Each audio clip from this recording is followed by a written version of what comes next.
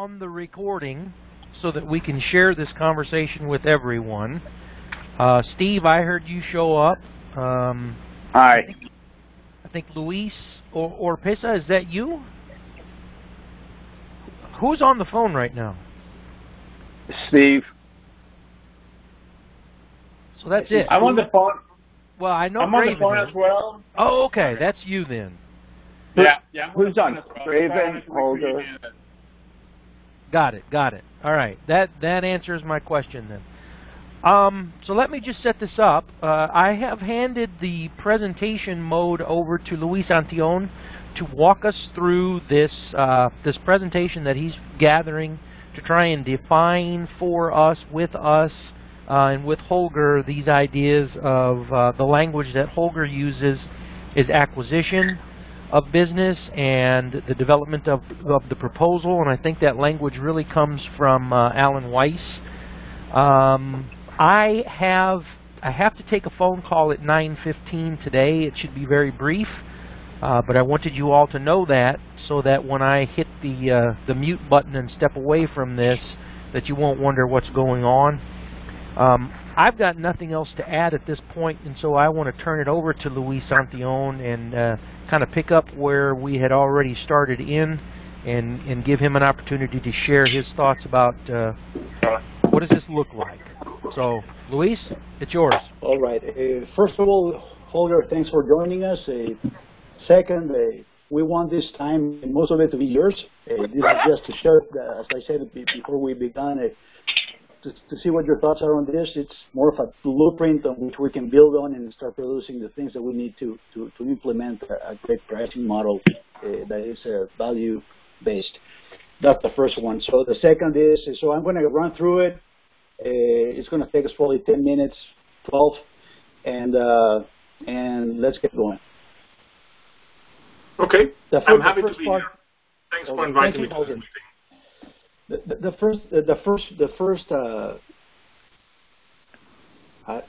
first idea here, you know what, out of the business process map, you know, and that we came up with, in the part that at this point it's called demand generation, maybe you call it acquisition or whatever that is, that involves three distinct steps. That's what we're going to focus on, and some of the activities that thread these 2 or 3 things together, all right? And it's a working process, but it's mostly focused on pricing, pricing strategy, value capturing, and having the right tools and models that will support that. All right. So as I said, we want to validate some of these ideas and capture new ones and see where we're going with this. May I ask a question before you even go into depths? Yes. Go ahead. The second process step, the invitation meeting. Yes. It sounds like input, not output. While proposal delivery is an output. I think it's a great point, Holger. I think that it's an event in which several things happen. Most of it, I think we'll cover it, but I think it's a good point right now. But it's an event more than anything else. For me, why I was raising that one. For me, it needs to be clear what the output of this first meeting is. Excellent. And for me, the output of this meeting should be a conceptual agreement with the future client or the economical buyer of the client. Perfect. We're on the same page. Okay. So let's all right. So you're going to see that in a second. And if you, anyway, let's move on. You'll see why I'm moving on right now in the next slide, but in the next 2 slides. But here we go. I can keep my questions to the end and just let you proceed with your presentation, maybe. I think that'd be great, so we can keep it under 10, 12 minutes, and many of these things might answer themselves as we go through it, and some of those we can tackle afterwards. So if you notice, this title here, it says maximizing value capturing opportunities. It doesn't say pricing model, right? It says building up to optimal proposal pricing, which tells you that there's a process that will get you closer to creating those and capturing them via pricing and the proposals. Okay, so at the end of the day, I'm going to skip this, but the context here is what we do want, as we have discussed along the few meetings that we've had, is it's an adaptable way of creating these opportunities and having the opportunity to capture them as we produce these engagement agreements that you were referring to via the proposals to potential clients, right, or prospect clients. Clients are those that we have worked with or not, but at the end of the day, any new work that we're going to propose to, it's a prospect. So the whole idea here is that in reality, when you think about those first three steps that lead to demand generation and creating those agreements and keeping a booking full, pipeline, solid pipeline, in reality, to be successful at capturing those opportunities, we need to identify them, right? And in order for us to do that, we need to start and keep gathering information about the customer, processing that information, and deciding based on what we learn how to adapt our approach to selling that customer. Today in our world, 90% of the customers are going to be retainer style customers, and that's what we do. But we want to change that mix whenever possible and start moving towards a more value-based approach, right? But again, you start by learning, researching, or doing whatever you want at the early stages of the customer, but most of that information is not necessarily tested or validated until you meet with them. So in reality, everything will revolve around that meeting that you were talking about, right? How you prepare for it in the way in, what you do when you're in it, and how you take that information right after that point and turn it into a solid proposal that reflects those agreements that you made, as you said, Holger, but also introduces those creative concepts to start capturing value, all right? And now, what are those activities, that are around the meeting? If you look at this next slide, the whole idea is that before, we need to qualify the prospect line, and we discussed several ways of doing that, and we can take it to the next level. Even Luis Oropesa sent some ideas yesterday as to how we could improve that. But at the end of the day, through that process, we're learning about our prospect. We're learning whether or not is that prospect we can turn him into a hero or not before we reach that meeting, right? The second piece relates to how do we scope the client's needs, the true needs both of the companies and of the buyer himself, right? And see whether or not we work with this person to lead him to whatever he's not today but wants to be in the near future, right? And at the end of the day, we summarize all of those things and design the right proposals that can make us come together and succeed at one, having the right agreements, but that capture the most value out of them, right?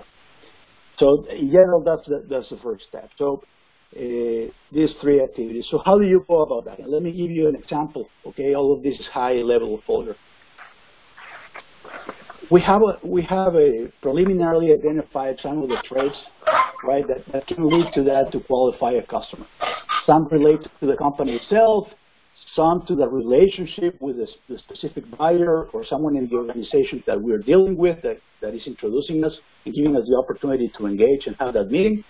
And third, the specific engagement itself, what it means to us, right? So you can come up with something like this, right, for each one of those buckets, right? But what's important is that you take that information, right, and for each one of those things, create some meaning around whether or not you can create value for this customer. This is even before you actually have the invitation meeting in which you're going to produce an agreement. This will help you prepare, right? As we'll see here, it will help you prepare the best possible way, have a game plan on the way in, right, to improve your odds of getting to value options. Now, scoping the prospect's needs, and I want to underline the word needs here, okay? Because when we start talking needs and pains, that's where perception comes in, and perception around value, which is most important for producing these value options, starts developing and being identified and groomed and cultivated, right? So what does it look like? The first on the way in that process, what? Do we understand the customer needs? Do we know them? Does the customer know those needs in reality? Well, if he doesn't, is it easy to define to help him clear those? Well, if it's a yes, we'll help him and then move on, right? But if not, what else do we have to do that it's also a value capturing opportunity? Maybe you need to have a meeting with key people, some sort of a workshop that will help you determine those things. If you agree to that, you produce that workshop in which you have more opportunity of engaging and better getting a sense for where the company and the buyer is, and then you identify those needs. Do we know them? Yes. And then the typical process follows through. But what I want to highlight, that is important, even as we move on from that first loop there into the deliverables and activities to create that baseline for retainers and then to add on the value fee base or whatever that is that it's a process that is fluid, it flows, and that's where we learn about the prospect's value perception and what level he's at and whether or not he's willing to pay or not for certain things, right? Willingness to pay can be assessed around that concept of value perception. So we can update whatever we have learned about the customer or the prospect or client, whatever we call them, and update our information and therefore the approach as to how it is that we're going to sell this guy. And I know you like processes, Holger, for what you did. Let me do something here quickly. And you can move on and you can have more details, once you produce the proposal, what you do to make sure that is the right one. And if the customer doesn't accept it, you go back and adjust and so on and so forth. But that's still work in progress. So the whole idea of scoping, as I said before, is to put our hands in the wrist of the client and make sure that we feel the pulse and we better understand what's going on with him, right? And at the end of the day, see where he wants to get, and we can guide him from point A to point B. And the third one, is basically the design of the proposals themselves. That's the third activity, and it happens after the invitation made. Mm-hmm. Right? As we go in, originally we start, if you think typically, we have stayed in the retainer, I would say, row, right? But if we think about the different styles that a potential relationship or client can have, maybe that's a transactional style, and not only have we promoted it, but kept it and anchored that customer there. There's the other or the opposite approach to working with customers, which is value-based, which is customers that are willing to create value with you and share it and turn this into a business partnership rather than a transactional commodity type event, right? But there's something in the middle, and that is there are current customers that you have the potential to convert, right? As you develop trust, as you develop credibility, as you create more value and the customer accepts it, right? And his management style is such that he would be willing to explore a new scheme, right? So if you already have customers, you can still keep looking for new opportunities as you have and identify new engagements to gradually switch from one type of approach to the other, which is more profitable to us, right? So having said that, the retainer fee is the classic one that we know, hybrid. This implies that there's a loop there in which we are assessing and evaluating current clients and whether or not we can transition that relationship. And the third one is value-based. But at the end of the day, all of these things in the proposals need to have some sort of tools and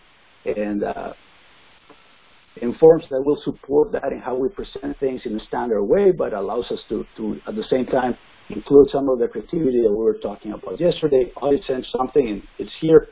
Here's an example of what the proposal could look like. Those are the elements. Sorry if it doesn't read too well. But the whole idea is... New glasses. Yeah, me too, man. So I just had it there to say, you know what, there are several things that we can and should be doing here, but that is that. So at this point, trying to recap a little bit, we say, you know what, we need to build up so that when we reach to this point in which we're preparing proposals, we have gathered the right information first prior to engaging one-on-one with the customer. Second is if we have a good game plan and we adjust and learn more through that engagement or meeting, and keep fine-tuning that approach and determining whether or not we can have a value-based approach with this customer, that will lead to a proposal that can be looked at in 3 different ways. You know what? There's no way around it. CEMEX is CEMEX. It's transactional. We'll never change that. Retainer-based. Still then, is there any way that we can optimize value or revenue? Right? What variables can we control or data points can we control to maximize that? Second, are any of these guys that we considered from the get-go or transitional, right? That we can start turning into that, and you can approach it that way. And third, value-based, and you can see a decision-making process as to how you will prepare the approaches based on where they fall. Now, things that are on the drawing board, as I said, this is just a blueprint, but we first need to double-click on the pricing strategy itself, make sure that everybody's comfortable, that they agree to some of these concepts, and so that we can produce a specific model, right? The second one, talking to Audrey a little bit, we need to better understand the process, stream link type of that allows us to see the stakeholders and the systems and tools that will support that at each step of the process. SIPOC to better understand the interdependencies, especially between the handoffs of the different steps at high level that we saw there. And last but not least, this is where I stop, capture more from this meeting, and incorporate change or whatever we have to do with it. So that's basically it, guys.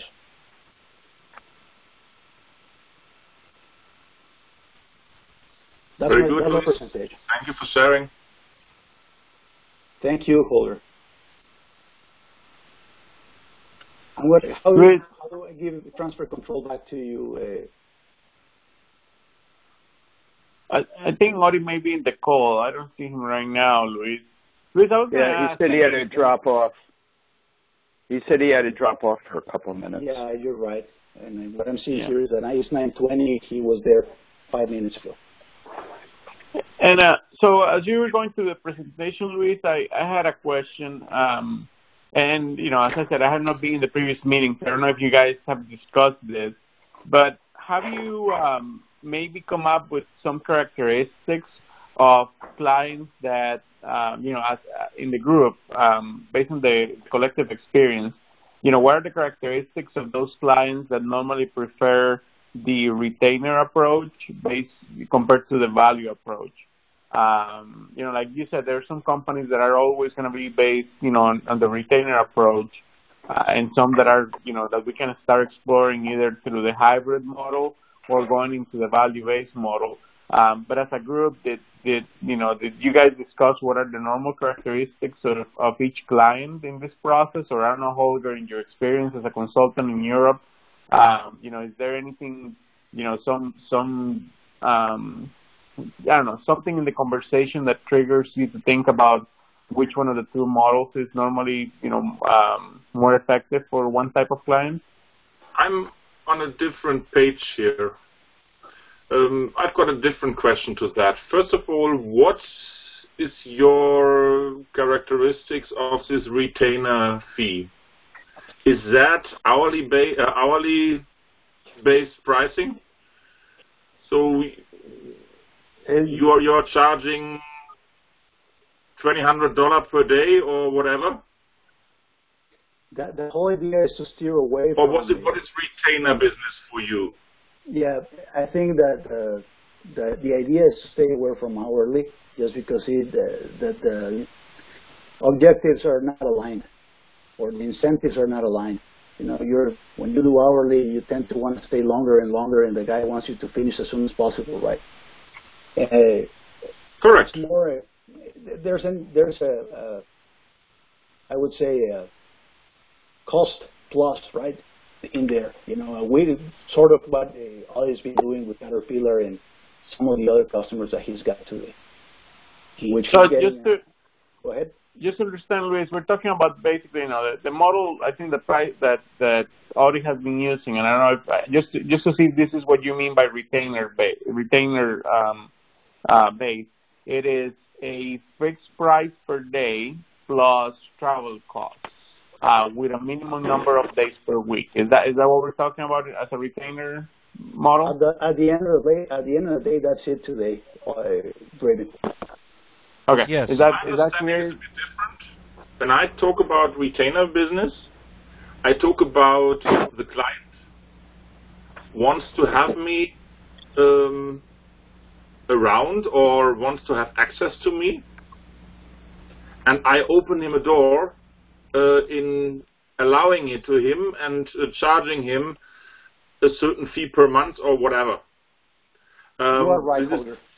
This is not tied to hours, days, or because as soon as you go there, you are back to the client is bringing you back to, okay, that means your hour is costing us $700.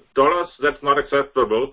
That is not what I'm doing. And I'm also, this is limiting very much your own revenues, because if you sell yourself on 4 retainer clients for 1 week a month, you're done. Holger, If it's bound to if it is bound to personal attendance at the client sites. Mm-hmm. Look, Holger, I think that you're right on the money. Actually, a retainer is when you pay upfront, the time of a consultant or a certain service to have it available to you as you need with certain restrictions, I would say. But it's upfront, right? And they pay you even before you provide the service, in theory. Yes, and it's not even service bound. Mm-hmm.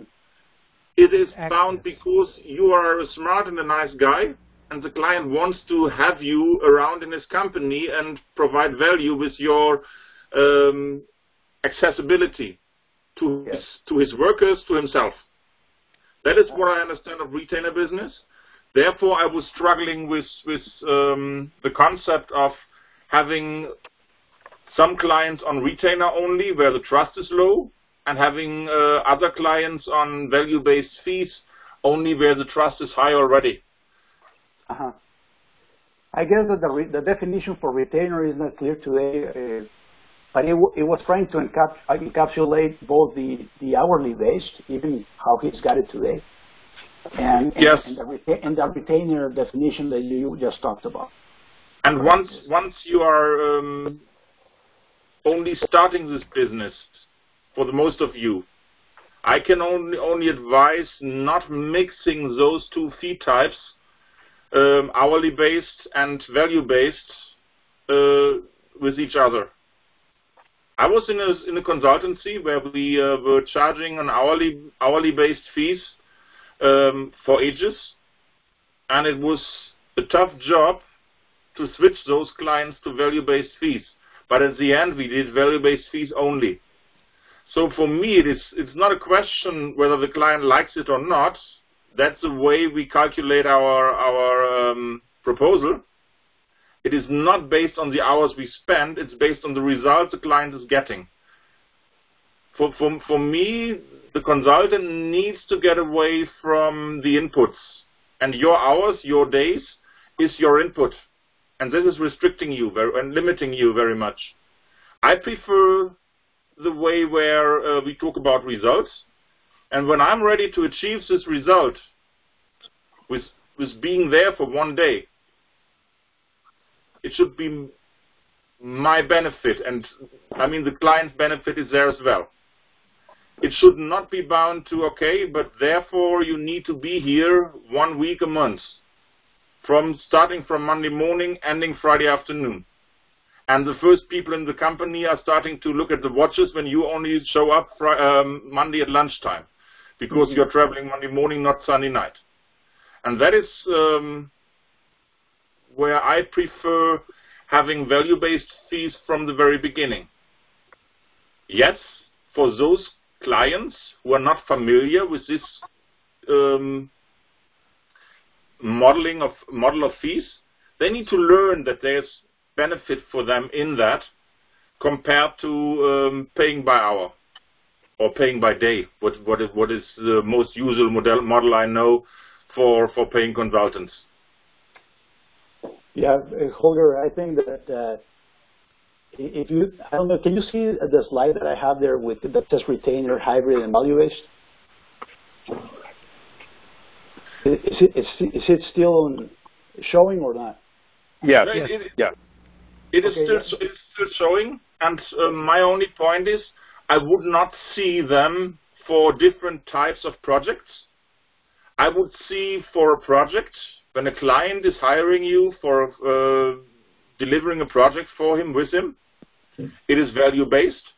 If the client is asking for unspecific opportunity to access you and your values, then it is retainer. Then he can pay you upfront, and he can pay you on a regular basis, on a monthly basis, on a quarterly basis, or whatever. But talking about a project, my personal opinion is make it one of those. Don't have hourly pricing or day pricing by day, or call it input pricing, as an option for the client to pick from. Mm-hmm. So it's from my point of view, it's a sign of weakness for the consultant. If you are not if you are not believing in your pricing model, you should not have me involved as your client to make a decision.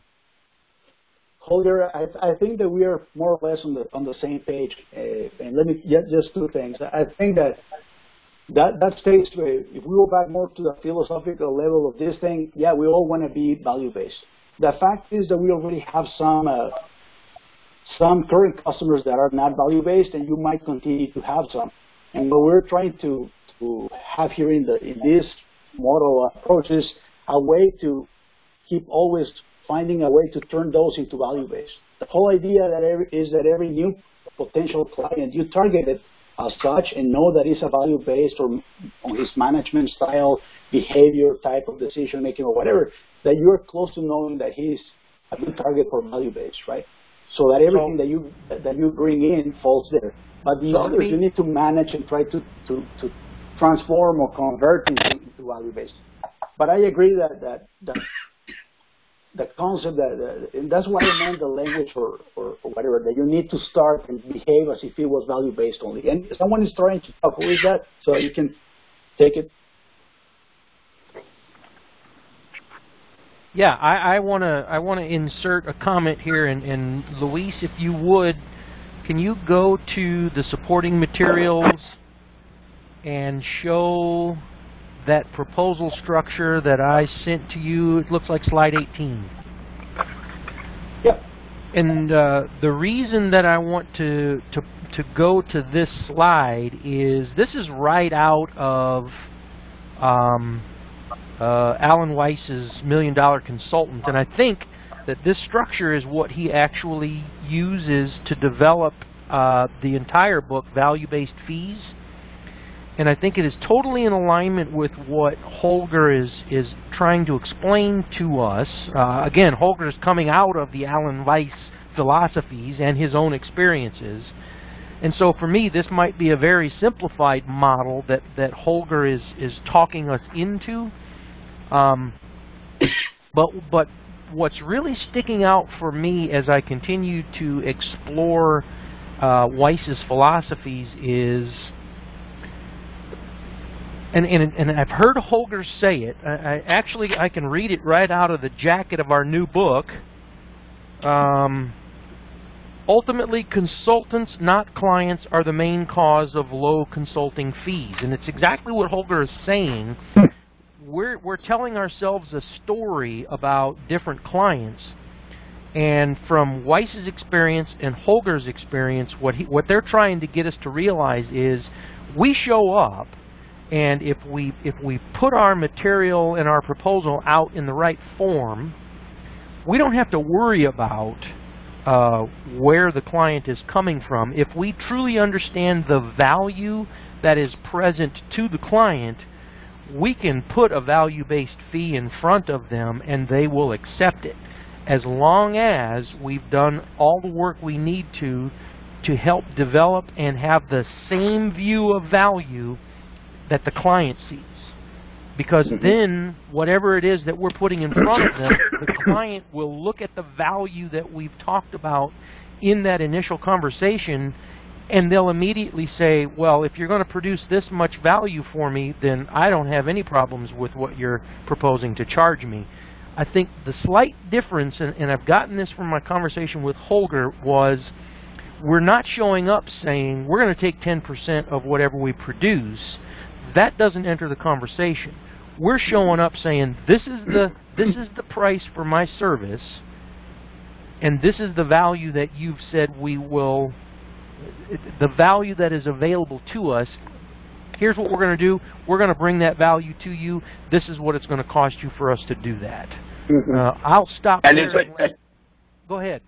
But can I ask, is it, so do you make, in that conversation, are you making, you're disconnecting the value you believe you're going to create from them from the fee, right? So if you say, based on our conversation and our meeting, we believe that if we come in and do X, we'll create Y value for you, and the cost of that is going to be A.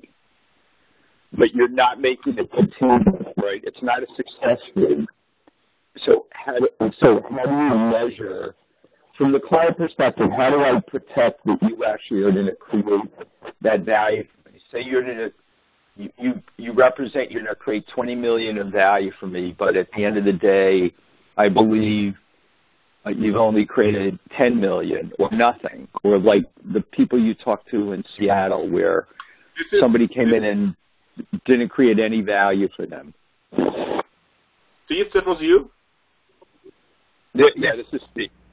Okay, I don't think I captured everything because the line was not clear all the time, but I think I see what you want to go to.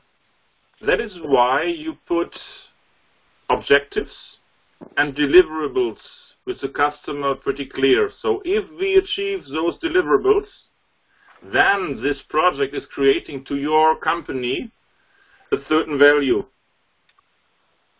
This is, if we do it the other way around, so if you say, okay, if I do this project, I promise you to increase your revenues by 1 million. Who is measuring? How are you involved in this measuring process? So this is not a fee by success philosophy. This is really meaning talking about, okay, if this project is changing your business, that will create a value, and we have talked the customer through this value, or the customer has explained this value to us, of a certain amount of money. And now we say, how can you see that you achieved it? So which would be the deliverables we should have here on this project? And coming from that, we see a certain percentage of this value we are creating in the eyes of the client. This is what we are charging. And this is what he needs to buy in. That is what where he needs to have trust. This is what the relationship needs to provide to you. I've struggled with that approach myself, especially after being in this consulting business 10 years, selling my days. I was struggling, and especially since the idea came from the States, from this famous Alan Weiss, who is for European understanding far too bold. $1 Million Consulting was my very first book I read from him. But I must say it's working. And it's also working in Europe. I was never struggling with the client on how to set this percentage. And I also, and that is a different point to you, Luis, I also charge a lot of the fee already with signing the contract, not only after delivery. This is what the value of the project is. If we deliver the deliverables, that should bring this value to the customer. Therefore, I charge my own fee. And it's not depending on what the organization is doing afterwards and what else is having an impact to go back to this example, is having an impact on his revenues. Because I cannot control that all. I can only control what's within the scope of the project. You know what? Was it clarifying, Steve, or did I miss a point in your question? No.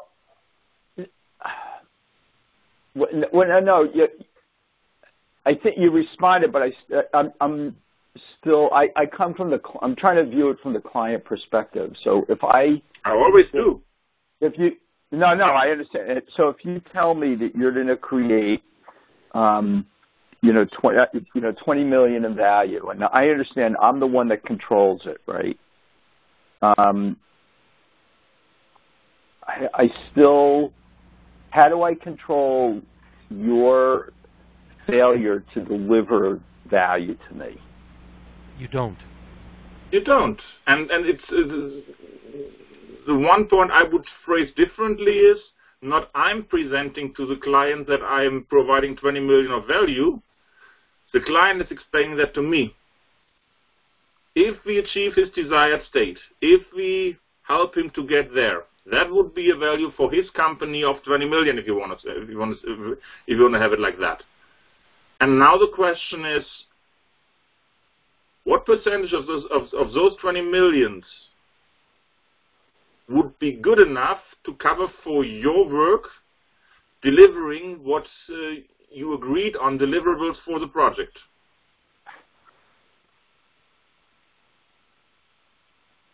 Let me add something here, please. Going back to the $1 Million Consulting book, one point that Alan made was we have no control over the execution of a project unless they ask us to participate in executing the project. And you can see that in the terms and conditions and the, if we're still looking on Luis Antion's screen, there is the methodology. Option 1, create and deploy. Option 2, execute and oversight. Option 3, longevity and trusted advisor. And then the next one, timing. It's going to take me 45 days to create and deploy, which means I will give you a plan that you execute. The next one says execute and oversight means, okay, 75 days, I'll give you a plan that you can execute and I will oversee that execution. And then the third option is, oh, and by the way, when you need me to be around after that to continue to coach this team, I'll be available to you for the next 180 days. And now we shift to the next page and it says, okay, these are the options that you can choose from. The fee for the first option is $380,000. Now, let me add one piece.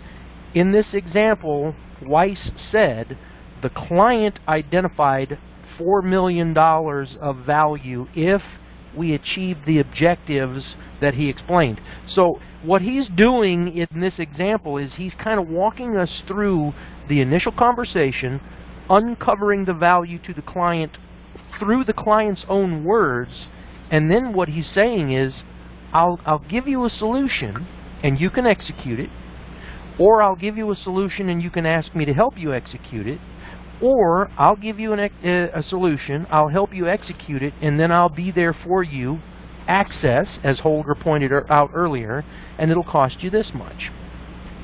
And so the reason that Weiss says we can't guarantee the execution because we don't have the authority in the organization to hold the team to that level of accountability and execution. They've got to do that themselves, and that's true of any of us, whether we're doing a value-based fee or we're doing an hourly fee. Those conditions that we face don't change. Mm-hmm.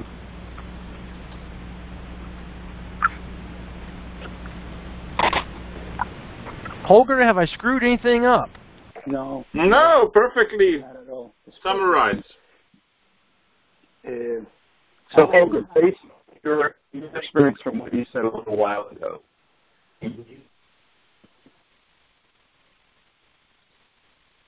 for clients. Steve, we lost you for a moment. Can you hear me now? Yes. Can you hear me? Okay. Experience, you have not had clients at this concept, and it's been a successful model for you.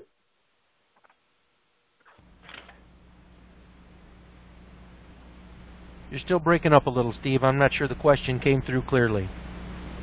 Okay, sorry. Can you hear me better now? It's still fading in and out. Okay. Right. Can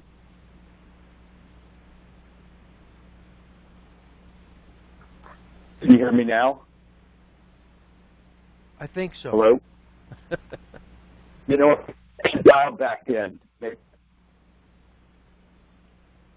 All right, give that a try, and we'll shift to Luis Antion's question. Luis, you got something on your mind. Throw it out there. Yeah, more than a question, it's a statement here.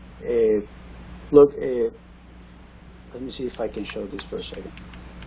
What we're showing right now on the screen. Let's see. Well, we can use this too. It's a deep dive of the second to last step in this process, right? Which is the proposal development. And I definitely agree that all of them should follow this proposal approach that is designed to actually approach the customer from the value capturing perspective, or the value-based approach, right? What we had on the presentation was at a higher level, meaning let me go back to the other one, meaning this Audi and the rest of the folks. Is this no matter what I do, I still have three types of people, customers that I'm dealing with, right? And you can put names to them, and you can still use the same template, right? That is designed to help you design a proposal that captures the most value. But you might want to approach how you fill in that template or that format differently if you know you're dealing with CEMEX versus if you know what you're dealing with Summit Materials today for a renegotiation of the contract, just based on comments that you've made, Audie, right? But at the end of the day, you have those three types of profiles that you have to deal with. And to better prepare yourself for that, you need to keep gathering information, from the very beginning, right? So that when you get to the point that you're filling out that and how you feel it, you have maximized the chances and the possibilities of having them always choose the third option that captures the most value within that template. I don't know if that makes sense. So if I were to look at a hierarchy of how you develop the presentation, it's a double click on this part, right? Which is, now I have these guys. I'm going to fill out the form. How can I optimize what I'm getting from this guy? This guy has a potential, like in Summit Materials, for me to transition him into the value-based scheme. But any new customer that I have, I will always approach it, as if it was a value-based and filling out and you use the same template. That doesn't change, right? It's just a tool to support how you deliver that presentation to maximize value capturing. But what I'm trying to build up from the get-go with this, guys, is the fact that when you then generate the demand, you need to approach the whole process, like Holger was saying, right? From the value-based approach mindset. And gather the information along the way, even who am I going to prospect? That leads to more value-based relationships, therefore more value-based agreements. So it comes from the very top at this level. Then you say, what are the activities around that meeting that can help me gather that information? Knowing who am I going to be dealing with, what information do I need to capture to better fill out this template?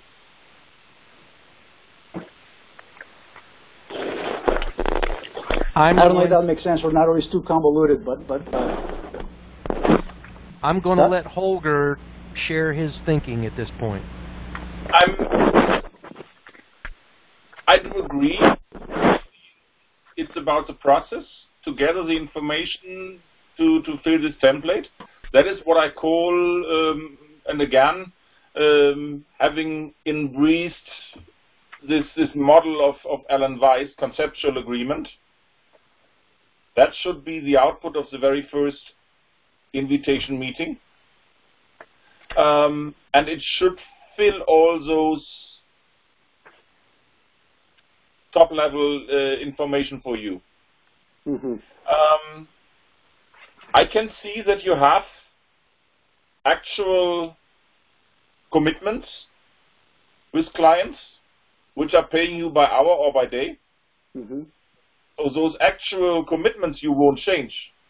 But what I will challenge you is, if this client is asking you for a follow-up project, why would you stay with that? For me, it's not a part of the proposal process. For me, it's a part of, I have existing clients. They're used to paying me by hour, by day, by week, whatever. And I have new clients. The new clients, they are no issue. I'm presenting them a value-based fee proposal, and they accept it or they don't.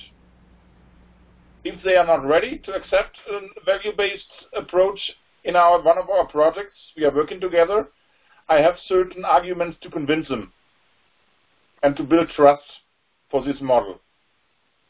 If I talk to the old clients, it's before I talk about a new project, I will inform them that my fee model has changed recently because I was learning that those hourly based fees are not fair because of exactly what you said before. There are contrary goals in that. The client wants me to be out of the business as soon as possible and wants to have the result as soon as possible, but my personal goal is to get as much money as I can out of it, so I'm throwing hours and days on this client, and if I have more partners to come in, I even want to have more people involved, and the client is afraid of losing control of the costs. There's a big benefit for the client in this value-based fee model. He can control the cost of the project from day one on. There's no additional fee coming on to him. Nothing happens. No matter what you say. If you say, hey, and I've got Odi, he's expert in this special area, I want Odi to be part of this project for some input here, you can involve him. You don't charge him extra money. That's all covered in your value-based fee already. And that's what you thought about during your proposal process. For sure, you have talked to Odi before, telling him, hey, Odi, in this project, I will need you. But now I'm distracting myself. So go back to the point. To those old clients, my first explanation will be the model of charging has changed, and introduce it to them. And with the very next project, I will ask them to join this model. And I don't give them the opportunity to choose between those payment models. The only option they have in terms of payment, do you want to save a certain percentage and pay me upfront completely, or do you want to pay 50% upfront and 50% after a certain amount of time? That is where they have an option to choose on their model. So this mix-up is only there for a time where you have existing clients with existing commitments. It's gone for your process. And if you are not, if you think you have clients in the world, there are companies who are more likely to choose this model and companies who are more likely to choose that model. That is the question is coming up to me is, did you sell this model of value-based fees to yourself already? And that is one of the most important sentences I learned by Alan when I started to switch all my clients. It was the first sell is always to yourself. Absolutely. It's once you change this model, it's with every proposal. If you are not comfortable with presenting this client for this $20 million business value Steve was talking about earlier, if you are not ready to charge him $2 million for that one, then don't go there. Go in front of a mirror and sell it to yourself. Talk to your partners and make them comfortable with that. Make yourself comfortable. Only a comfortable person can go present it to the client. The client might fall off his chair, but you can help him out. And there's always a cheaper option in your proposal which you can choose. Oh, that is too expensive for you. So what did I get wrong? Didn't I hear you say it's 20? The value for the company is 20 million? Can you do it yourself, or do you need me for doing that? So if it's me joining you, why shouldn't I have only 10% of it? I'm not asking for 20 or 50%. I'm only asking for 10. And I think it's a fair thing. And that is. Are you? Yes, sorry. Shoot on, Steve. I'm sorry. No, are you throwing? Is the 10% just on my example, or do you use that sort of as your benchmark in general? No, I'm not working with general benchmarks. It is always, for sure, depending on the client. I mean, value creation of 20 million, it requires some size of a client that he can do that. Got it. No, I just wanted to clarify that. Okay, thank you. But if I give you an example. If I talk to a client and provide a project or some help in his changing his organization, and he's not having this 20 million price tag on that, I'm not doing that pro bono. I'm still ready to charge, even if he's coming up with some ideas of giving me an explanation. Oh, there might be a direct value of 500,000 in it. I still might ask him for 300, because the key value of this project is not the direct value provided to the company, but the change to his organization. So there's no rule of thumbs where I say I'm always charging 10%. This is only an argument I used in front of Luis now, where I want to tell you those bold numbers. I don't know whether 2 million are bold for you. If it's not, take 10. My point was, you need to buy it yourself what you want to sell to your customer. And if you want to go forward and move forward with value-based fees, all your partners need to be bought in. If you're going out to those clients and those feeling more comfortable with fee by hour, fee by day, they will always find a reason to see, oh, this was a customer, he was more comfortable with that sort of fees. And that is what I was warning you of. I would, if you don't agree to this value-based fees, go away from it. Go out and agree on a certain hourly rate you want to achieve, and then go and sell your days out there. So I'm not trying to convince you of value-based fees. My only point is, if you want to go there, don't have those options in terms of fee models or payment models.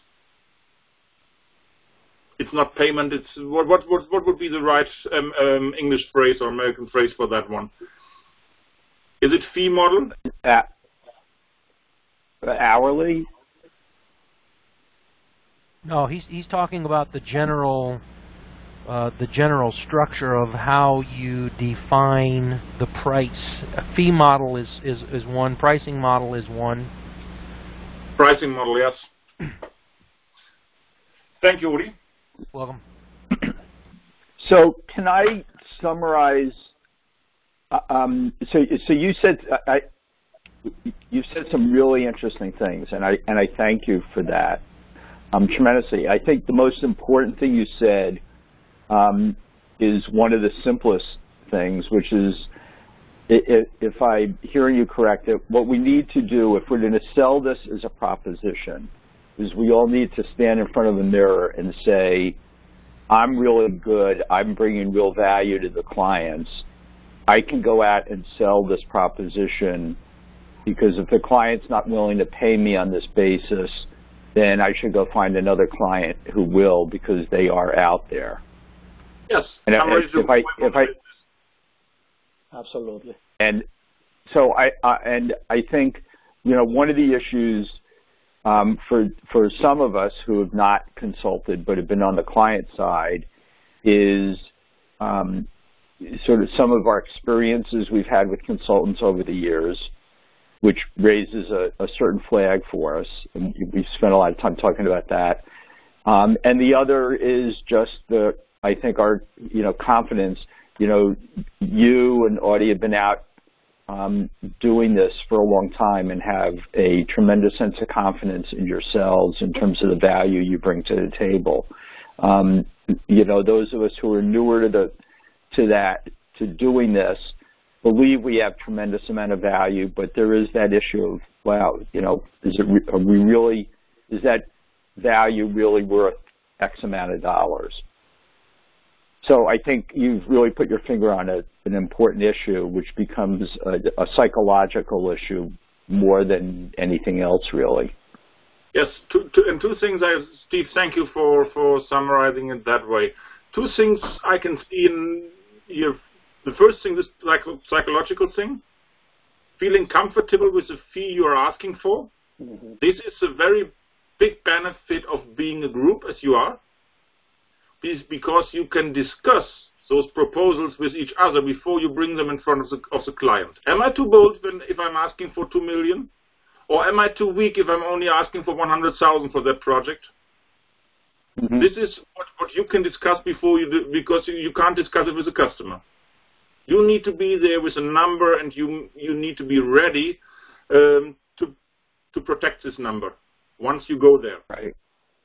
And this is yes, and self-esteem is a very important piece for every consultant in the negotiation process. And my second point is, isn't it great that the most of you have this experience with consultants from the other side, that there are some flags rising already? This is perfect, because you can jump on those things and foreseeing that and showing the client that you are not one of those. That is where you're differentiating. The consultant who is talking about value-based fees is not a supplier. I'm not delivering 15 consultants a month who are there in your company and you need to give them room. I deliver some value to your business and do it together with you, because I can't do it myself. Mm-hmm. That's critical. That's critical. Yeah. Absolutely, and I've been there also. I've been 6 years now with CAT, seeing these things from the other side, and I was involved in a big negotiation with one of the big consultants on the SAP side that helped me a lot, being on the consultant side, having been on the consultant side before, and all of you should utilize this knowledge, this experience, being on the other side, having been in consulting projects, showing consultants that you can do things different. And those fears, those flags you were talking about, you are aware of, and you don't want to go there. Right.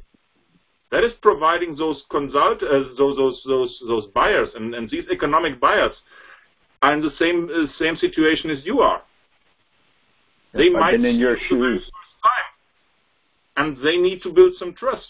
And what can be more trust building than understanding them, understanding Right. their concerns, and being prepared for to avoid those. Very important. Yep, that's a really brilliant. Yep. I don't need the mirror now. You just got me there. Perfect. You created a value. Hope so. Here's the thought that surfaces for me from this last segment of conversation. In Miami, we all complained about experiences with the big houses coming in, evaluating our business problems, and mirroring back what we already knew without really providing a solution, but just saying, here's what your problem is, and getting paid a lot of money for that. And getting paid a lot of money for that over and over and over again. And when I connect that complaint from, I think it was pretty much unanimous across the group in Miami, to exactly what Holger just shared with us, I think that is a huge leverage point, where we're not just going to come in and mirror back to you what you already know and say, when you fix that problem, your problem will go away, which is worthless, but we're going to actually share from our own experiences how to then execute that plan. It's the roadmap, and I think that's, I don't know, in the methodology segment on option 1, create and deploy. For me, the deployment says, and here is the solution that you need to execute, which is what I never got from the big houses when I was at Caterpillar and John Deere. It was always, here, let me validate for you the problem you have. Okay, what do I do about it? Well, that's not why we're here. We're just here to validate your problem. Well, then, why did I pay you? I mean, that's the experience that I have been through that comes to my mind as I listen to Holger say, well, then step into your client's shoes in this conversation and give them that sense of confidence that I'm not here to look like that for you. I'm here to look like something else. Yeah. Absolutely.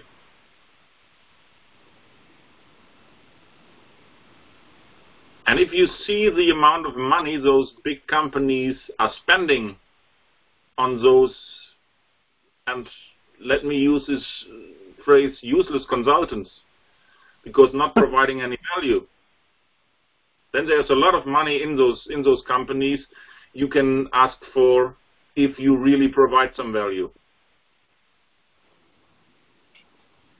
And I'm not asking to be too bold. I mean, if I get it right, for example, Six Sigma training is also one of the products you are going to sell to clients. Is that correct? Or you're offering? I would say yes. If that's the point, there is a value you create with the Six Sigma training. And it's on the market because now you're comparable in a comparable product. If the market is charging $10,000 for a Six Sigma black belt, you can be very bold and ask for $20,000, but there need to be really additional value on that. If you are good enough to sell that your black belt is much more value than the regular black belt on the market, then you can ask this bold question. But usually you will be somewhere in the market range with that product and sell it on that price. That is where the value is very clear. The interesting piece is where you create the value proposal together with the client. Where he is delivering for you what this change does to his business.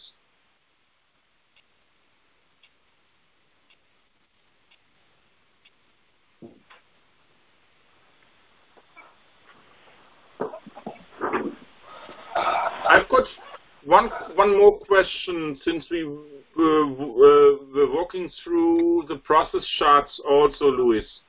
Can you reopen the one with, there was a group of process steps calling the work in the middle? That one? No, not that one. I think it was more high level.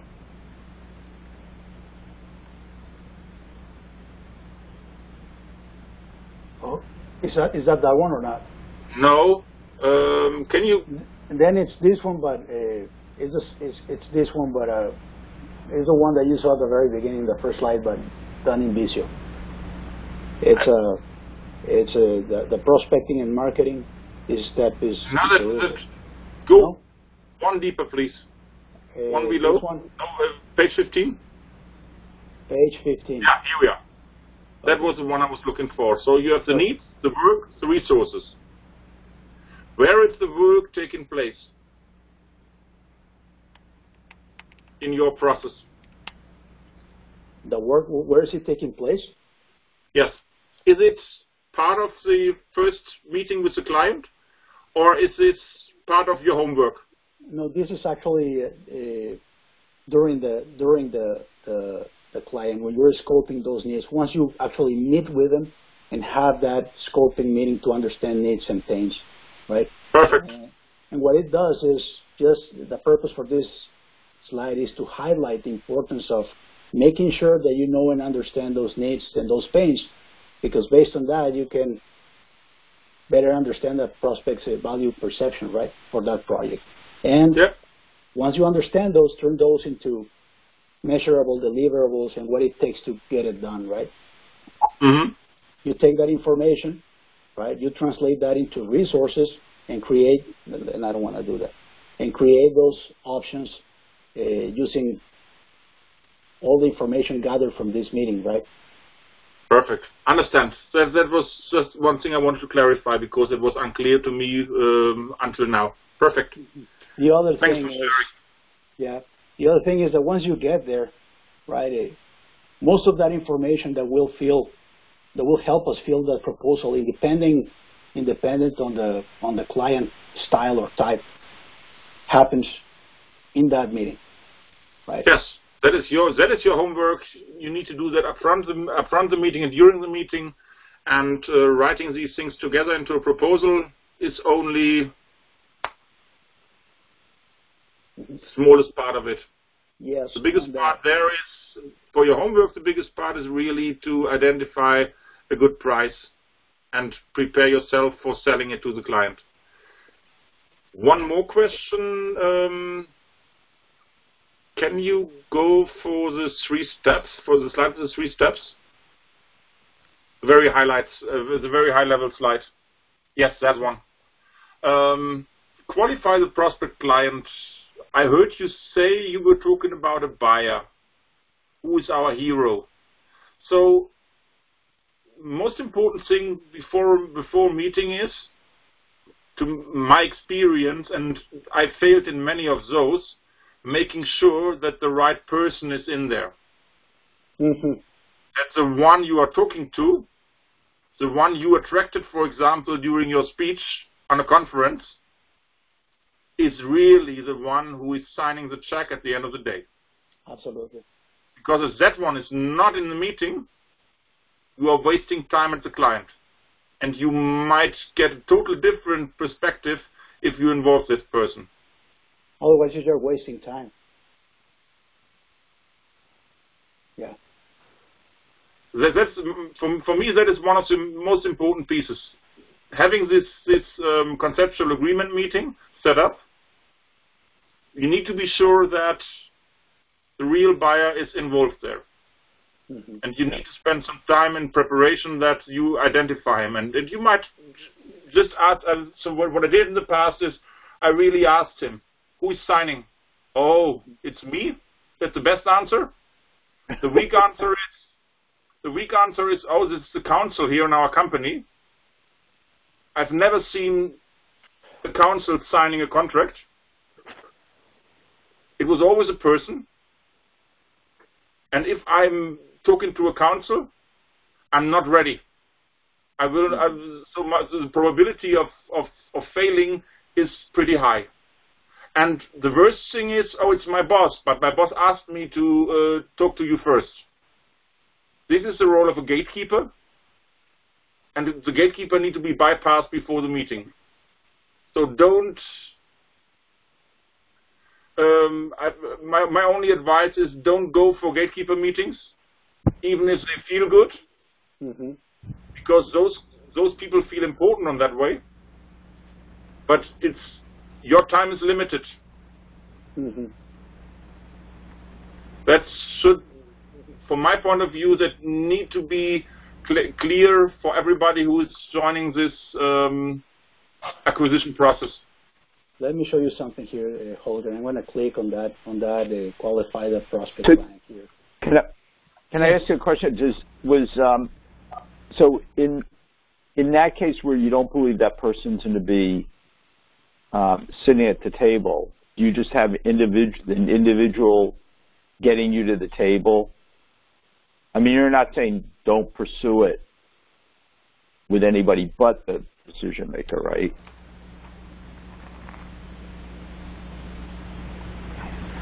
Yes, that's what I heard when Luis was presenting it. And if there's I don't know whether I understood you correct, Steve. I would not bully a person asking him to bring a senior to the table. There are other ways to convince him of that. And the other thing is, the most attractive thing working for me was wasting both our times. Why don't you bring a boss to the discussion? You can stay in there. I'm not asking you to not come, but I'm asking you to bring your boss. And then we have the right person sitting at the table and can involve him. What is more frustrating than you talk with a project lead about what this project should be, then start some work in, and a week later you meet the sponsor, and the sponsor is telling you a total different picture of this project, and that is changing a lot of things you've already done. That is from my Six Sigma point of view. I always was looking also in the Six Sigma world. I was ready to ask for the sponsor first, and would never start with some teams before having talked to the sponsor. And that is the economical buyer we are talking about here. And if the economic buyer is a group, I'm ready to walk away. If they don't identify a person who is ready to sign, then it might be not mine. And I've been in projects which failed because of these councils and no clarity inside these councils. Did I get your point, or did I miss it? No, you got it. Thank you. On our side, Holger, as you were saying, you know what? I don't know if you captured that or not. This is a proposal that is work in progress of things that we need to take a look at before we produce that meeting that you were talking about, right? So yeah, there's an element there that says decision maker, right? And it assesses everything around the relationship and its maturity as well. If the signer not only is he the one with the pen and the one that can sign and authorize, but also is someone that we have worked with in the past, it can make a big difference as to how we approach the invitation meeting, right? Yes. And there it says decision maker, which is basically who's the signer, right? And by the way, all of this is my point is, how do you make sure that the person who is telling you to be the decision maker, that it really is? Exactly. So let me just do one thing here for that purpose. Let's assume that you analyze that segment there. And at the end of the day, you know what? I don't know the guy. We're just talking to you. It's going to be the first time. What does that mean facing the meeting for that specific trade? You know what? I won't have the meeting because the signer is not going to be there. It's just an important person. But the whole idea is at the end you get to a playbook or some sort of game plan for that meeting. Mm-hmm. And I didn't want to criticize that, Luis. And if I'm too direct in replying to those things or pointing things out, please don't take it personal. I'm not trying to offend any of these slides here. These are great slides, and it's a great approach. And I know this is a challenge. Once you build a partnership, to have people following the same approach and not having 6, 7 people being partners, but growing their own consultant business only. This is then the Faro group is not visible any longer. What you do, having a playbook and having a process for each and everybody to follow, to understand and learn, is the perfect thing to start with. And if you have the time to do that, that's great. Holger, the first thing I want to say is thank you, man. The whole idea and purpose for this was to actually have you criticize and find things and how to improve and change and modify this. This is a first take at trying to do what you've been doing for 6 to 10 years. So, on the contrary, anything you see, please bring it on, man. Sure. Thank you for that. Yeah, this is only for me, and I remember when I was in this Ellen Weiss College for a week in London some years ago. That was an important point, and we were tackling that even with role plays, how to identify the buyer and how to make sure that the person I'm talking to really is the economic buyer or the decision maker. Because everybody who's approaching you in a conference, for sure, is an important person. You can't judge it from the card he's presenting to you.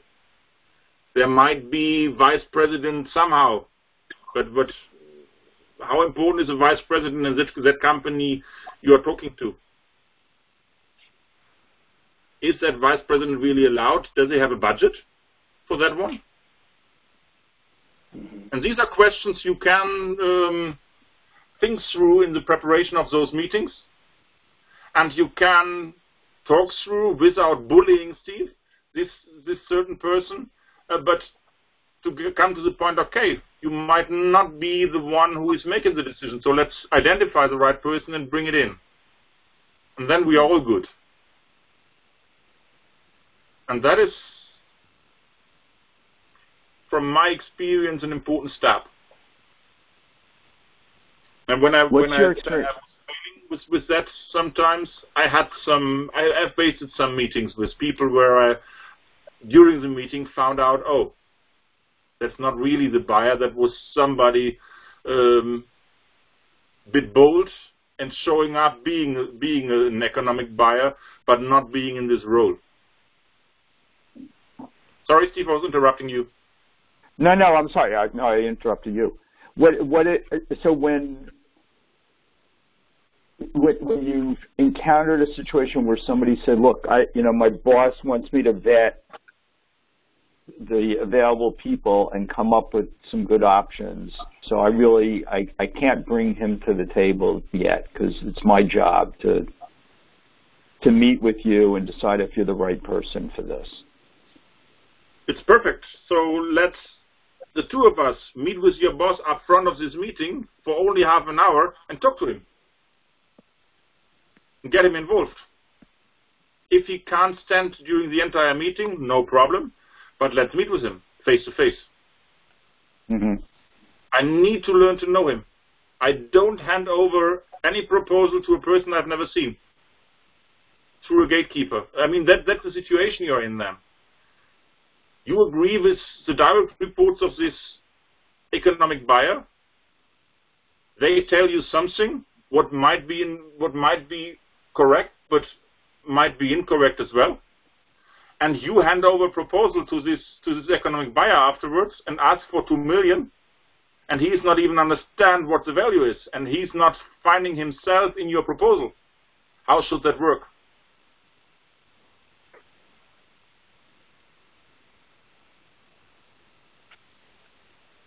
Understand what I mean? Is it No, totally. So I always would, and yes, I've been there. I've learned also, yeah, but my boss has no time for that. Okay, then let's find some time with your boss before we have this discussion with his directs, and he can line out his most important pieces up front. Perfect. Mm-hmm. But then you can make sure in your proposal this is covered in the proposal, and if the meeting with his direct is going in a different direction, you can point on that and say, hey, but I understood your boss differently here. So where's the misunderstanding? Can we bring him into the discussion just for that point, Right. to make sure that we are fully on the same page? That is already value creation in the most companies. I've seen many teams not really aligned and being on the same page on value and results desired, but active in projects.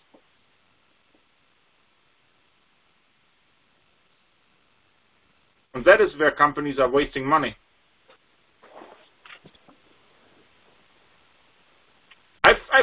And I can take it from the inside. I've been in Caterpillar projects where the sponsors were not aligned, where the sponsors were so important that they could not join any project meeting, and at the end of the project they were somehow disappointed that the results were what they are.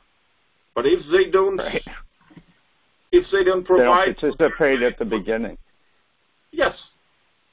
And during the project, they need to make sure they need to provide leadership. And if those leaders are not doing that, and that's the same situation with the buyer. If the buyer is too important to provide leadership, that might be the very first place you need to talk to, because you can have a project in his organization and failing miserably because he's not really willing to do anything about it. And he's not even willing to provide the minimum of leadership to set up this project.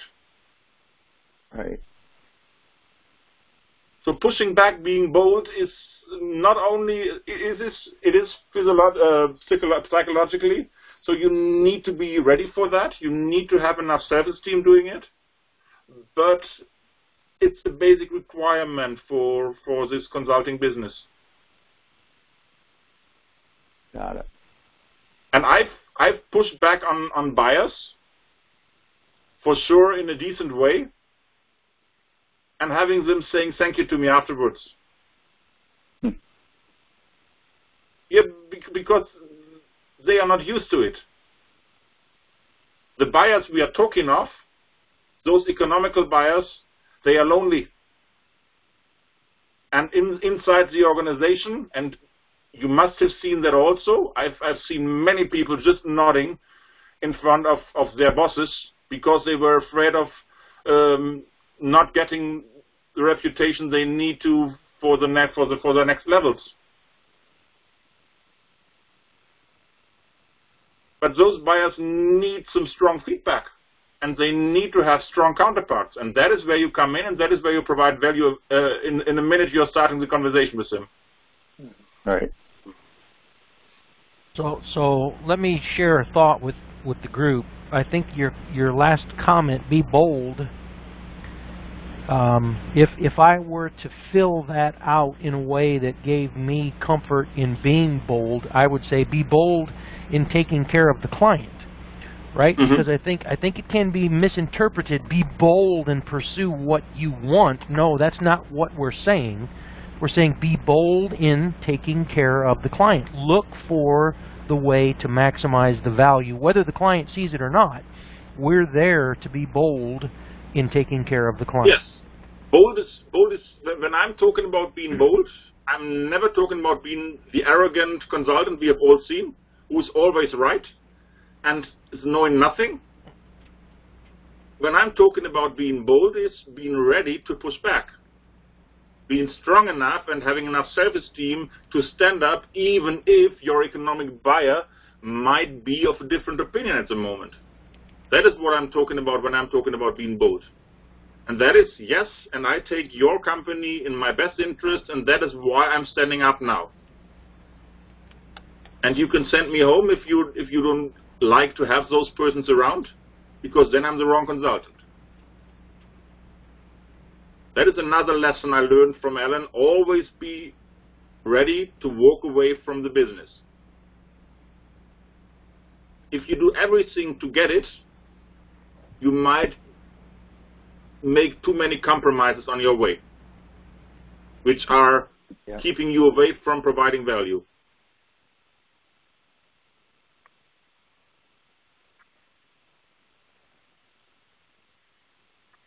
Is Graven still there?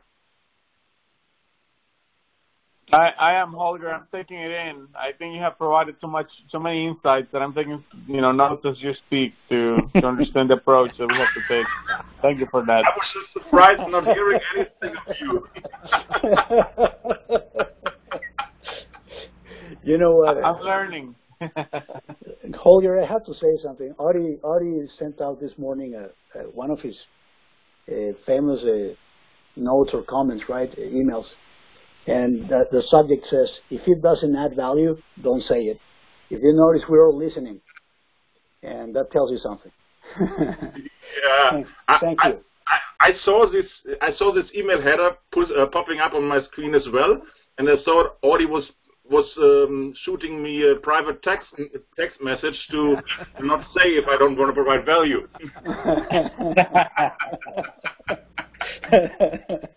Anyway, this is amazing. Hey guys, stop joking.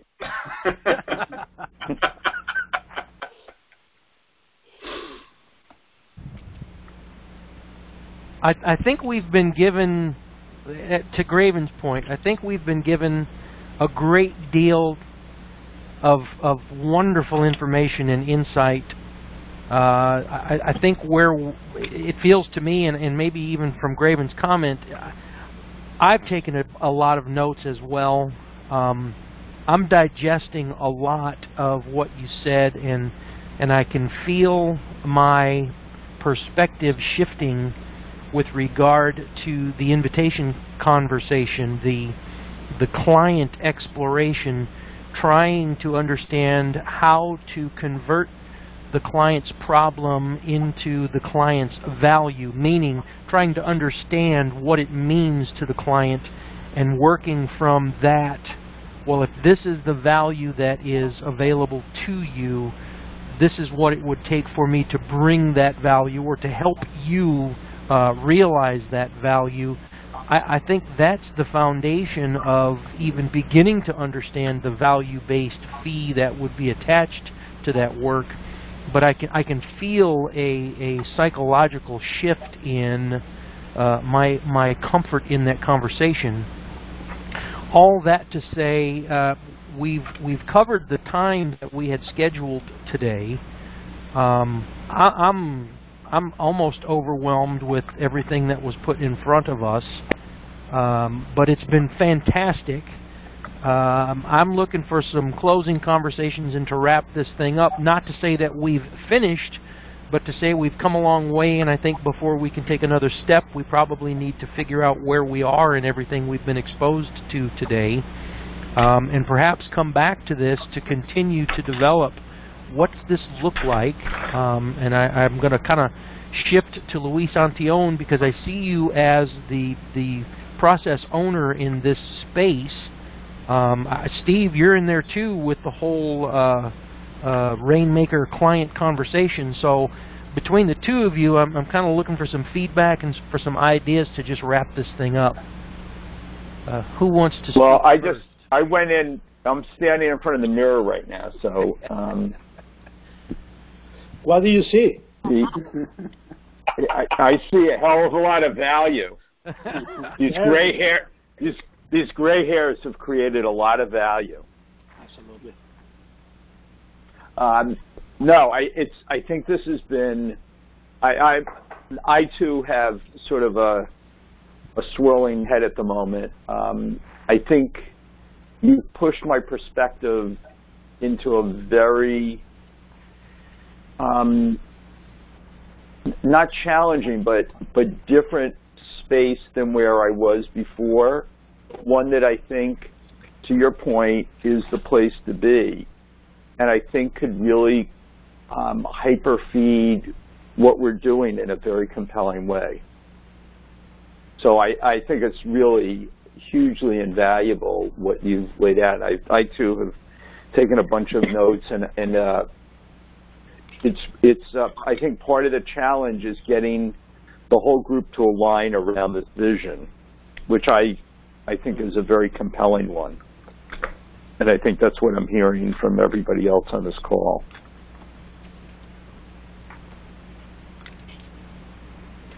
Luis? So I thank you tremendously for this. Thank you for having me here. I'm very glad that I had the opportunity to join this call, and I'm still tempted to join the group as a partner, but I need to clarify some things, as you are based all in the US and I'm the only one being based in Europe. It might be a bit different. So I'm on my way to split with Caterpillar at the moment, and I'm pretty much decided not to apply for a different job in another company, but grow my own consulting business, which I was not having before. So when I was a consultant, I was only a managing director in a boutique consulting firm which was not owned by myself. So now I'm planning to grow my own business. So that is helping me a lot that we can discuss those topics, because this is the way I need to think through my own business right now after being 6 years in an MBB role inside Caterpillar. So thank you very much for this opportunity. I appreciate it very much. Luis, comments? Well, the first comment that I have is that I'm truly looking forward to going through that recording a couple of times. There are so many insights, so valuable insights, that it was just a humbling experience, Holger. Thank you for that. The second thing, and to me that was an important takeaway, is what Steve is, one of the points that Steve summarized from Holger's points, which says that, you know what, at the end of the day, this is all about psychology and our mindset and our approach to value-based pricing. We need to believe that we can do it and operate that way, right? But it starts with us individually. So I took that to heart. Let's talk. Let's take it from the clinical basis of psychology to the personal basis of self-esteem. Yes. That is what it takes, and that is, yes, for sure, psychologically. So I'm not wanting to correct you, Steve, here. My only point is it's up to us, and it's a personal thing, and it's not some clinical stuff you need to work with some psychologists about. It's all up to us, and it's standing in the mirror. It's a question of and looking in the mirror and selling it to yourself. It's a question of your own self-esteem, and that is what you need to have.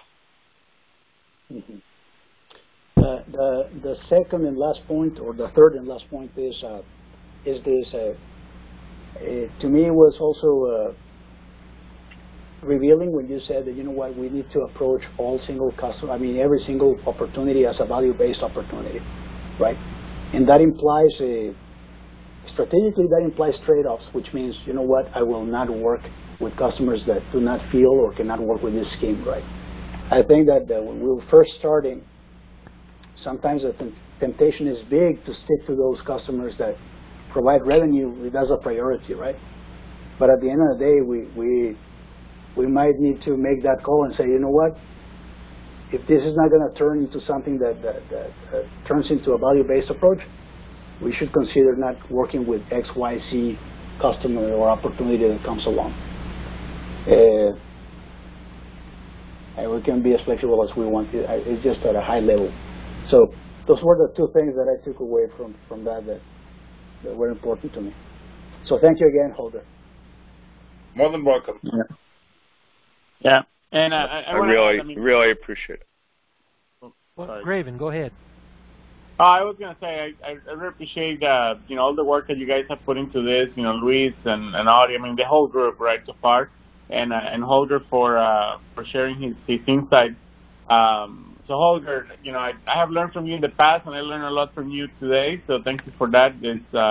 It's great to see you again, and you look younger since you left CAD. I have to say that.